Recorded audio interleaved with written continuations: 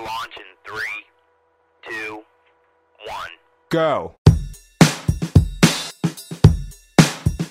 This is a dangerous group that we're dealing with now. Introducing the Dog Pound Daily Podcast with your hosts, Andrew Siped I must be louder. and site expert Stephen Kibitza. If it's a blowout, Monday's podcast is going to be a bummer. But if they win, it's going to be a party. This DJ's so funky, man. Okay, let's go. Welcome to the Friday edition of the Dog Pound Daily Podcast. I'm Andrew Siped. With me, as always, Stephen Kibitza. After a pretty depressing Indians loss last night to the New York Yankees, we have the pleasure of coming on today to talk about the 0-5 Browns squaring off against the Houston Texans led by Deshaun Watson, who's been absolutely lights out the last 2 weeks.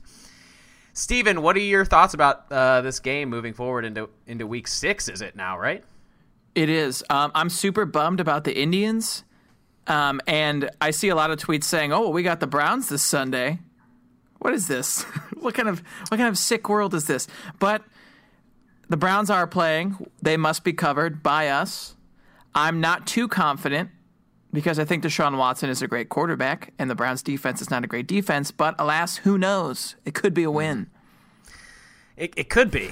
Certainly I guess could be. I could also marry an Instagram model too, but I don't think that's happening anytime soon.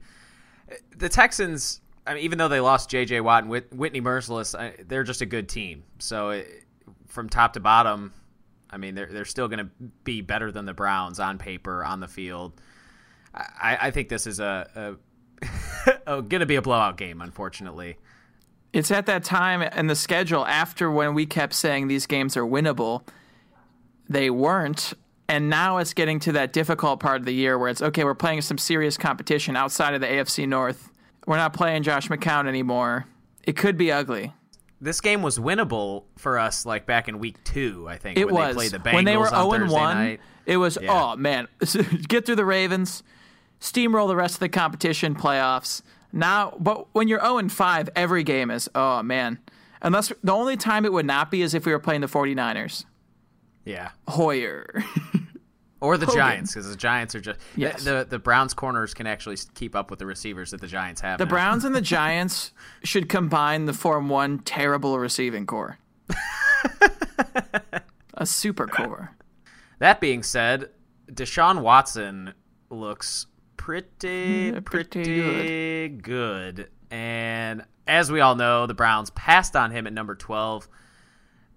I know it's not Deshaun Kaiser versus Deshaun Watson, but how do you think the Browns and Browns fans especially, feel about watching Deshaun Watson tear it up and the Browns sit here at 0-5? The fact that Kevin Hogan is starting this week says all you need to know. Kevin Hogan, the fourth string quarterback in the preseason and throughout training camp, is now the starter in week 6. It was a QB heavy draft, like I was saying. I read an article that said, oh, well, their plan was to take Mahomes. So once Mahomes was gone, that's why they traded out of Watson. It's like, well, there was no contingency plan. They just took. They could have traded up. They took Kaiser. They still wanted a quarterback, clearly. So let's not take one of the top 3 or 4. Let's take a guy who has a lot more question marks. I understand the thinking that you don't want to hitch your trailer to Deshaun Watson if you're not fully confident that he's going to be a quarterback, because odds are that he's not going to be able to do what he's doing in Houston with the Browns in this receiving core. However, I do think that drafting a guy that played more than, what did Kaiser play, 12 games in college or something like that? He got benched last year, too. Yeah, having a guy that's won 2 national championships and has just constantly put up numbers against an Alabama defense that is the gold standard of college football, it is a little puzzling, especially when Hugh Jackson is this quarterback guru that knows the traits that he wants, and it just begs the question of whether or not Sashi Brown made the pick to trade out, or that Hugh Jackson truly didn't believe that Deshaun Watson could be the quarterback of the Cleveland Browns. Well, here's the crazy thing. All the traits you mentioned of Watson, now the Browns are starting a quarterback in Kevin Hogan, who had a successful college career, which clearly is something the Browns didn't care about with Watson, and now he's the starter. And it's you're taking a mid-level starter from college and have him going against Deshaun Watson. It's just a joke. It's, oh, well, we don't like some of the traits of Watson. Maybe he's a little too small or curious about certain parts of his game. But Kevin Hogan, you rave about. Yeah, I think the difference between Kevin Hogan and DeShone Kizer, it just goes back to what I think we talked about before with just not playing that many games. And Kevin Hogan, he's 25, 4 years older than DeShone Kizer, played a lot of college football. Guys like Mahomes sitting on the bench, Trubisky waiting until week 4. Deshaun Watson, I think, was week 2 or week 1, maybe, right? It was week 1 where Deshaun Watson came in? Yeah. I think it was week 1 because he played 2 quarters of Tom Savage and went right to Deshaun Watson. You're right. Yeah. Isn't that ridiculous when teams do that? Yeah, I mean, the Browns took 4 weeks to do it, and I think if Hugh Jackson had the decision over again and knew what the outcome would be, that he wouldn't be playing DeShone Kizer week 1. I mean, look at... They might have even kept Brock Osweiler to start. Probably. I mean, look at... Obviously, I don't think Kevin Hogan being the fourth string guy would have been the starter coming out of camp, but... The crazy thing, too, Cody Kessler still isn't going to dress. No. And is he not worthy of a look after last year? If you're 0-5 already and your team is trending downward, you're trying a new starter, I believe the 28th starter since 1999 in Kevin Hogan, and Kessler's just sitting there, probably knows the offense best. I mean, I don't think he's going to come out and light up any defenses, but you have a guy who has starting experience inactive every week. I just think they like Kevin Hogan more than Cody Kessler, and it's a testament to how bad Cody Kessler must be, I guess. It's not. I don't think it's a knock on Kessler from the sense that he doesn't know the offense or anything, because he may know the offense extremely well, but when you watch Kevin Hogan play, and we saw it on Sunday, he's just got a rhythm to his game where he knows the offense, he knows where receivers are supposed to be. It's almost like the timing is just that much better than what DeShone Kizer's bringing to the table, and even what Cody Kessler brought to the table last year, because as we saw last year, it was just a lot of indecisiveness similar to what we saw with DeShone Kizer early on this year. And to clarify, this is Cody Kessler, the number 1 quarterback on the depth chart just a few months ago. He was the guy to beat, and everyone beat him pretty quickly. This is where it starts to puzzle me, because Hugh Jackson comes out and says that, trust me, and I know I've heard his history before with defending the front office regardless of what he thinks personally, but the more that it comes out each week, it seems to be that the front office is not necessarily in sync with the coaching staff in terms of picking players, in terms of starting players, in terms of, pretty much everything, it seems like, to this point. I feel like it's just the same old thing, and we're tricked into believing it. It's like, I imagine if it was one of those Pennywise memes in the sewer, it'd be, hey, Sashi, we have 10 fifth-round draft picks down here, and it's just him sliding down. For a really good player. How stupid do they look for saying that Carson Wentz isn't a top 20 quarterback, and now he's fourth in the MVP candidate. I would like to talk about this really quick to get your take on an argument that some people make that drives me absolutely insane, is that Carson Wentz will do well, Deshaun Watson will do... they are doing well. So they do well in a game, and people say, oh, well, there's two points. One is, well, he wouldn't have done well in the Browns anyway. And the second point is, they dissect every minute detail about the game. It's, well, Carson Wentz may have won the Super Bowl, but, is he really that good? He's better than Kevin Hogan. The worst argument that I saw in the offseason was the Pro Football Focus Carson Wentz having the same statistics as Cody Kessler, but there's one glaring difference in that, and that's that Carson Wentz won 7 freaking games, and the Browns, Cody Kessler has won 0, and the Browns, DeShone Kizer has won 0, Kevin Hogan's won 0. Who was the one? Is Josh McCown that won the game against the Chargers? No. RG3 started and Cody Kessler relieved him. Oh, my goodness. So we don't Josh even have McCown a quarterback? never won a game as a starter with the Browns. Oh, he did. One game, Baltimore. Oh, I'm sorry. You're right. But, it was, he never won at First Energy Stadium with the Browns. Yeah. The Browns have no quarterbacks on the roster to have won an NFL game, which is, how are you supposed to function as an organization and try to win football games when you have no people on the roster, in the front office, as a coaching staff that have won more than one football game? Sashi Brown's been here forever.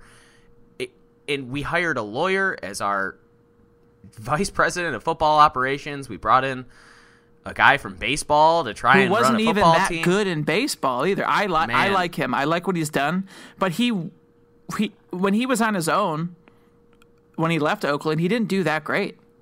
And the frustrating thing, too, is that back in probably when we started this podcast, we were excited about the front office. Oh, yeah. We're going to get Kirk Cousins.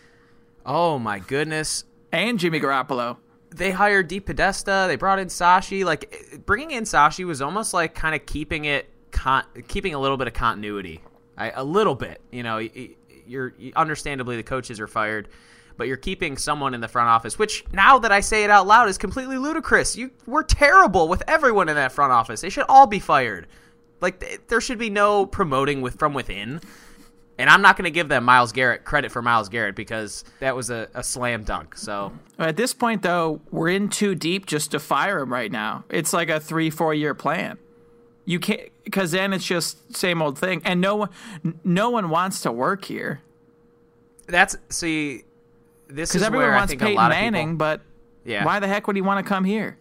Well, my thought is if Peyton Manning comes in, he's going to clean house. Which, if we get Peyton Manning, I guess I'll sit through another 2-3 years. But he has no credentials in player personnel. Oh yeah, I know. I mean, make him the offensive coordinator. I said Scott McLuhan was another one, but he's at least a GM. Yeah, and he has a proven track record of actually selecting players that are currently still in the NFL. But if I'm Jimmy Haslam right now, I look at what players have done so far since being drafted by Sashi Brown, and the fact that like 42 of the 53 have been brought in by Sashi Brown. How about the trade? 1-20. How about the Wentz trade and all those guys that came along with that? He's got to be gone. Like I think Jimmy and D really like Hugh Jackson, and I think Hugh Jackson is going to stay as the head coach. But I see no way after this year that Sashi Brown keeps his job. And at that point, it's either give Hugh Jackson full control of the roster, which is a lot to put on his plate for a 1-20 team. But at least for a year to see if he could do it. Exactly. Either that or work with him specifically to put him in the hiring process of hiring a new GM, because I think that's something that's been completely misguided in every regime that's happened, is that not only have the coaches been either bad, and the GMs have been bad, but they also have not been in sync with what the other one wants. It's just confusing that we can never seem to find a GM and head coach that are on the same page. Well, football's difficult because I feel ideally the coaches have the best idea of what they want on the roster. It's not like baseball where it's, hey, trust me, this guy, he can hit well, find a spot for him. Football, you like with Bryce Treggs, Hugh Jackson had some experience with him. He wanted him on the roster. There's so much that goes within learning a playbook, knowing a system, and then a GM just goes, well, here's these 4 receivers who all stink. Try to make it work. And he's like, these guys don't fit our system. And letting a coach have control of the roster is a lot of work, but he wouldn't be doing it on his own. It's not like he doesn't just have a giant office and it's like, all right, I'm the whole personnel staff. But it's like why Bill Belichick does so well. If something happens on the field or in the locker room, he makes a move. Yeah. He doesn't have to go through a GM who says, oh, we're going to keep this guy because he was a draft pick or whatever. And that's obviously tough to do. You're not going to find coaches that just want to be a general manager that can handle that all at one time, because I think Hugh Jackson did handle that in Oakland.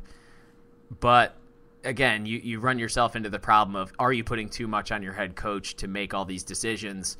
And with a track record like 1-20, I doubt that Jimmy and D would have that sort of confidence in Hugh Jackson. But I've been proven wrong before many times. One player I want to talk about, which is on the agenda, is Josh Gordon, who had a mini documentary come out. He did. It was quite interesting. It was very well produced. That was my takeaway. I was like, I don't know if I trust Josh Gordon, but this was a pleasure to watch. Well made. Well, it's almost like someone had given him the nudge to go ahead and plead your case as to what you were doing and atone for your sins and mistakes and all that. So I'm sure the NFL had some sort of agenda as to why they wanted him to open up like this. But well, it was on Uninterrupted, which LeBron and Maverick Carter were on, and it's just the whole point of it is You don't have to tweet stuff out. You don't have to do interviews. You make a video or something or an article. That's the whole point, uninterrupted, that no one could ask you questions during it. It's just you say your point. And, I mean, for those who didn't watch, he explained everything from his past drug use. The things that stood out to me were he was enabled throughout his life. Coaches at Baylor were helping him pass drug tests, which doesn't surprise me. That school shouldn't even have a football program anymore. He went to rehab the first time as a publicity stunt, and he's been in rehab the latest time for actual rehab, which is good. But go ahead with some more specifics.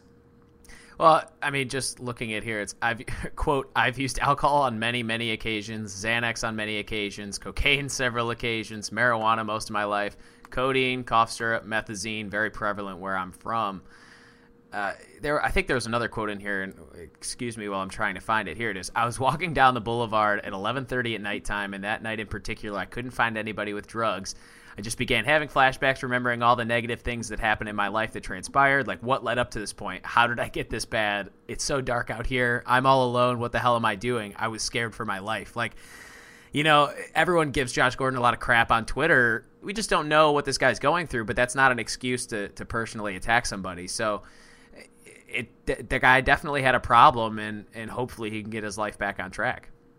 And that quote that you just read, you said he was out on the street in Gainesville in Florida. It was just wandering. It seems like, at least in the way they presented it, that was kind of his turning point going forward, where he could have slipped into drug and alcohol abuse again. But according to this, he seems like he wants to come back. And he also, another thing, he called Roger Goodell like a mentor and a friend, which is good to hear because he's the one in charge of reinstatement. And I'm sure when they meet, Goodell's like, we're rooting for you to come back, but you can't let him play if he's showing up after being blacked out, which was also something mentioned or he showed up late to a team plane and they just told him to go home. Well, I remember that because I was like, that was the last game. I mean, it was the last game of the year, yeah. And they're like, oh, Josh Gordon's not playing. And then he fought, we didn't know why he didn't play. We thought the Browns just held him out because he would have gotten restricted free agency. Well, yeah, that's why everyone was like, oh, well, the Browns want to keep him another year, But just looking more into this, he's coming off the tarmac blacked out. As bad as Ray Farmer was, I'm happy that he didn't let him on the plane. Well, his teammates would have probably kicked him off too. Yeah. I mean, the guy seemed very genuine in his documentary, so hopefully he is a changed man. Here it says in Mary Kay's article, he said the long stint in rehab, which ended September 27th, changed him. Honestly, the whole experience has been humbling, and it's humbling every day, brutally so. So obviously the Browns are going to be more concerned about him as a person getting healthy versus him being reinstated. But is there a way, I mean, even after seeing this documentary, that you would consider taking this guy back on a football team that's so bad and doesn't really need that kind of influence? Well, the thing with him is so when you watch these documentaries, it's easy to root for him and, feel a certain way because he's very smart. When he's talking, he understands that he's done wrong. He's not saying, self-aware. Let me back in the NFL. Like, I don't care. He's like, no, I know this is bad. It's just a matter of having the control, which sometimes is out of your own hands. You need to go to rehab like he did. But, yes, I think if he is truly clean and proves it, there's no reason why they shouldn't have him back because it would just be foolish not to. Because they have completely botched all their opportunities to upgrade the receiving core. They traded out of the Carson Wentz pick to get Corey Coleman, who has a glass hand, and Jordan Payton, who's no longer here, Hollywood Higgins, my favorite, who barely plays, and Ricardo Lewis, who's decent. All those guys it's like the same height, same skill set. Like, none of them are particularly good at anything, and that's what's so frustrating. None of them are really tall. None of them are slot receivers. Jordan Payton ran like a 5.5 40, got suspended. I mean, Ricardo Lewis, I'll give him credit after he's played well. I think the last couple games has been halfway decent. But man, I mean, just looking at that draft class as a whole, there's really not one person, like even Joe Schobert, who flashed in the preseason, none of those guys have really shown anything since being drafted. And that I think that's easily the most frustrating part of the having top Sashi ones. Brown. Sean Coleman's playing well, as Joel K documented on the site today. Emmanuel Ogbah's playing well. Nassib is okay. He doesn't really have any moves. He looks like a basketball player playing defensive end. He's easy to block. He's got no frame. He's just he's thin. Cody Kessler stinks. He's from that class. And even this class, Zane Gonzalez, who's on thin ice, or last year's class too with Spencer Drango. It's just the list goes on of this whole roster's filled with guys who just are bad. And like they can't cut them because they drafted all of them. And you're stuck. It's like with Kenny Britt. Like, well, we probably should cut him, but we signed him to a 4-year deal. Well, I mean, someone's got to produce. And when you look across the field and Deshaun Watson's throwing to DeAndre Hopkins, Will Fuller, C.J. Fedorowicz, they is probably 2 running backs that are both better than either one the Browns have. You know, they set him up for success, and I would rather give up draft picks in this type of situation as the Texans to a team like the Browns who can never pick a player right than, pass up on a quarterback that could lead our team to the playoffs. The Texans got to the playoffs with a combination of Brock Osweiler and Tom Savage. And now look at what they have in And all Deshaun Browns Watson. fans are like, we really got them with those trades. Like, no, we literally took on Brock Osweiler's contract for nothing. There goes Sashi Brown being the smartest man in the room again. A top 60 pick. If they draft, maybe Josh Rosen slips to 55 or something. I don't know, but it's like, oh, well, we really wanted that second-round pick. So instead of signing or keeping Joe Hayden or signing Terrell Pryor, we're going to take Brock Osweiler, then cut him. And the funny thing is about Terrell Pryor and Joe Hayden, it's not like either of them are lighting the world on fire, but they're still better than what's on the field now, and that's the most frustrating part. It's like, why are you cutting these guys? And I think I've completely changed my tune from when all this happened because I tried to buy into the process. I tried to trust it, and I think I was fed up after about 2 weeks of watching this. After that Ravens game, it's bad to watch, and you can tell from a mile away that these guys have no idea what they're doing. They keep coming out and saying that, oh, these guys need to play better. They need to play better. Well, yeah, of course they need to play better, but I just don't think they're capable of doing it. And that's why people get mad at Hugh Jackson, too. They're like, oh, well, he said he was going to ride with Kaiser. And he had a good point this week. He's like, I'm going to keep working with him, but I can't, basically, it's not a direct quote, but I can't, derail the season. I still have to help our team win. Kaiser's still going to be the backup. He's going to dress. He's going to work through it all week. But you can't throw a guy out there who has no field awareness or pocket awareness. No, he's not giving you a good chance, any chance to win. He's doing the opposite of that by turning the ball over so much. Inside the 10. Yeah, and with Hugh Jackson's comments, I mean, he says he's ride or die, but that doesn't, like you said, that doesn't mean he needs to start all 16 games. If he's coming in and playing like Tom Savage, I'm sure they wanted to play Tom Savage more than two quarters of football. I think the Browns wanted to play Deshaun Kaiser all season, but he just needs to work on quite a bit in order to be competitive, or at least at the same level that Kevin Hogan is playing right now, which is probably even below average at this point. Yeah, and with no minor leagues in football, you essentially have to bench someone to help them get that extra experience. Because he started because he was the best option, not because he wasn't supposed to start. It was, all right, well, we just cut Osweiler, so who's our best option? It was probably Kevin Hogan, honestly. Kaiser had the highest potential, but Hogan was probably the best option, and he was the fourth stringer. Looking at just kind of how that whole thing transpired, I know Mary Kay was all on Hugh Jackson from the get-go saying that Deshaun Kaiser was going to start. And I was too, because he does give you the most upside. But what I think I overlooked was look at Mitchell Trubisky, Pat Mahomes, Deshaun Watson. Technically, all of those guys who were drafted before Deshaun Kaiser, much higher. Top than 12 Deshaun picks. Kaiser. They all sat behind somebody for some period of time. If their coaches didn't, if Kansas City, obviously they're not going to play Pat Mahomes because of Alex Smith, and they're all playing lights out right now. But if they weren't, I would probably still think that he would sit out the whole year. Mitchell Trubisky, at that point, you have no choice but to go to Mitch over Mike Glennon. Glennon's probably still serviceable, but, I mean, Mitchell's on the bench. He's way better than Mike Glennon. Very much so. So And Deshaun Watson as well. I mean, you try to give these guys time, but if they're clearly superior to who's in front of them, then you can put him in there.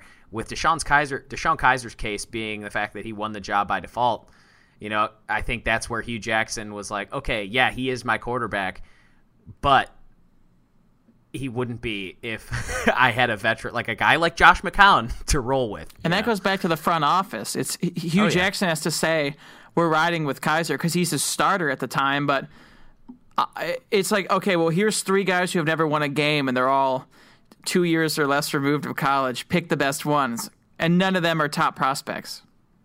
It's also frustrating, too, because you look at a guy like Josh McCown, and I believe the Browns offered him, or Hugh Jackson offered him a quarterback job, the quarterback's job, quarterback coach, not actual quarterback job. But I wonder if Sashi Brown just made that decision at the end of the year that, like, we're moving on from Josh, or if that was a decision that Josh made himself, because I think Kaiser needs a veteran more than he needs playing time right now. He needs somebody there to know what the hell he's talking about, it just bounce things off of and how to handle being benched, how to handle the criticism that goes along with being a shitty quarterback in the NFL. So I think the Browns are severely lacking in that aspect, and it's not like a guy like Kevin Hogan who really hasn't gone through that, or Kessler who kind of has, but again, they all don't know their ass from a hole in the ground, and from that aspect, because they're all at the same point in their careers.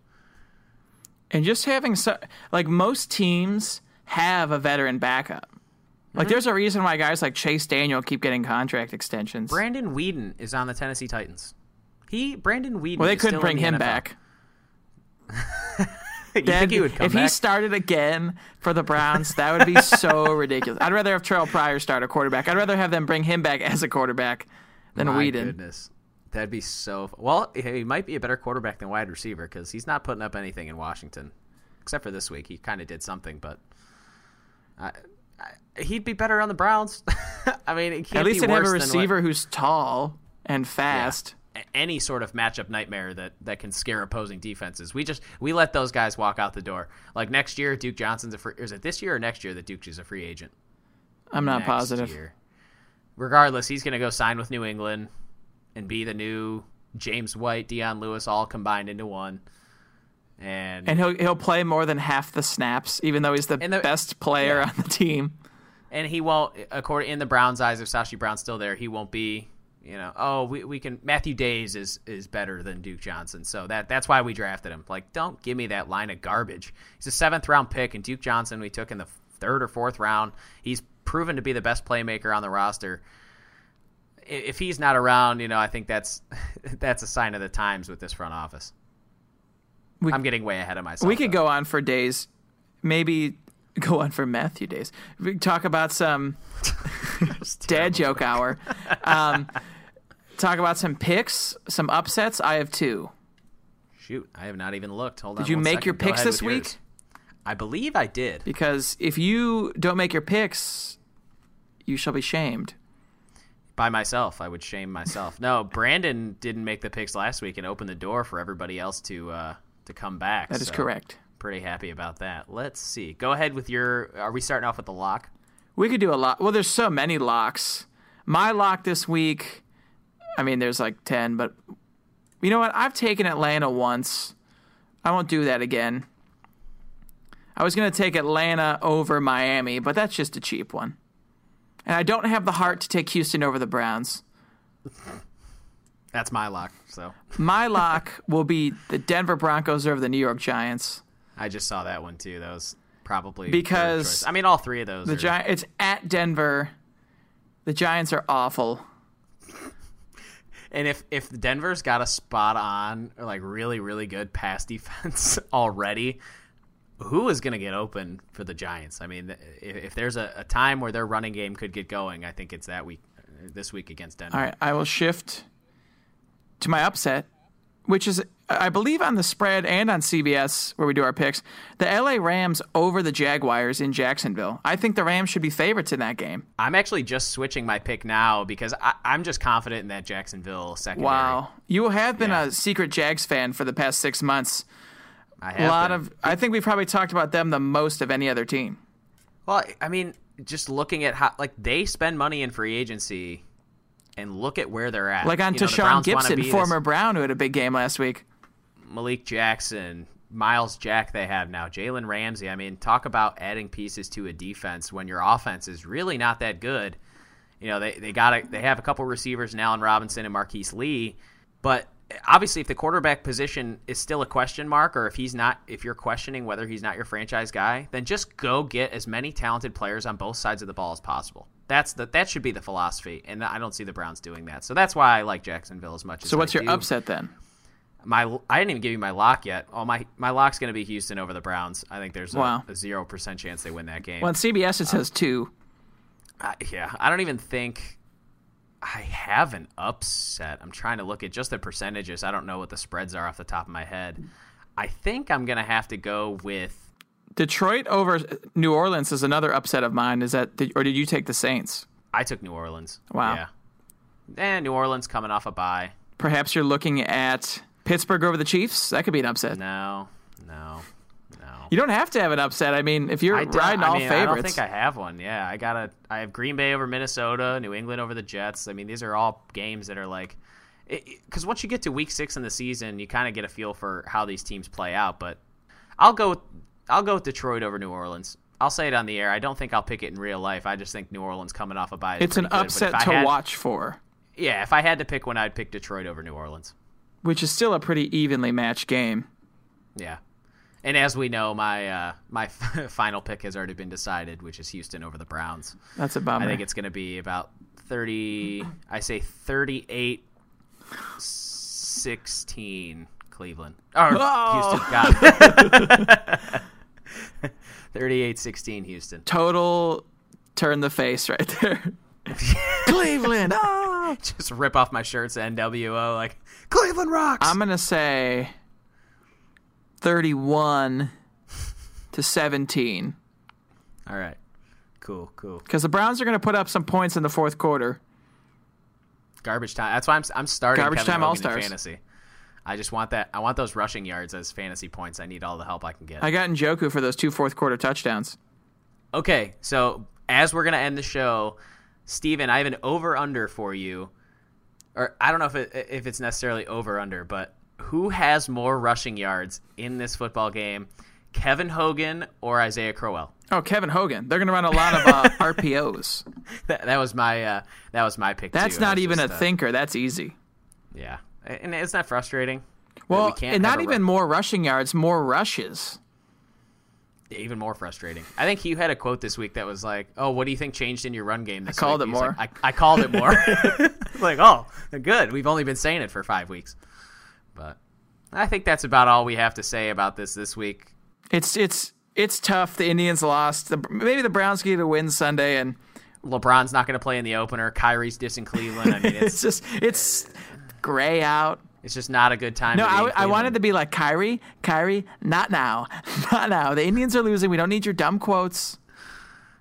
He sounds like a guy that's sad that we're not as upset that he's gone. He's like the Kevin Durant villain. Like he's trying to, or like the Warriors. They're like, we're villains. Yeah. It's like, no, Kyrie, you're just, no one cares.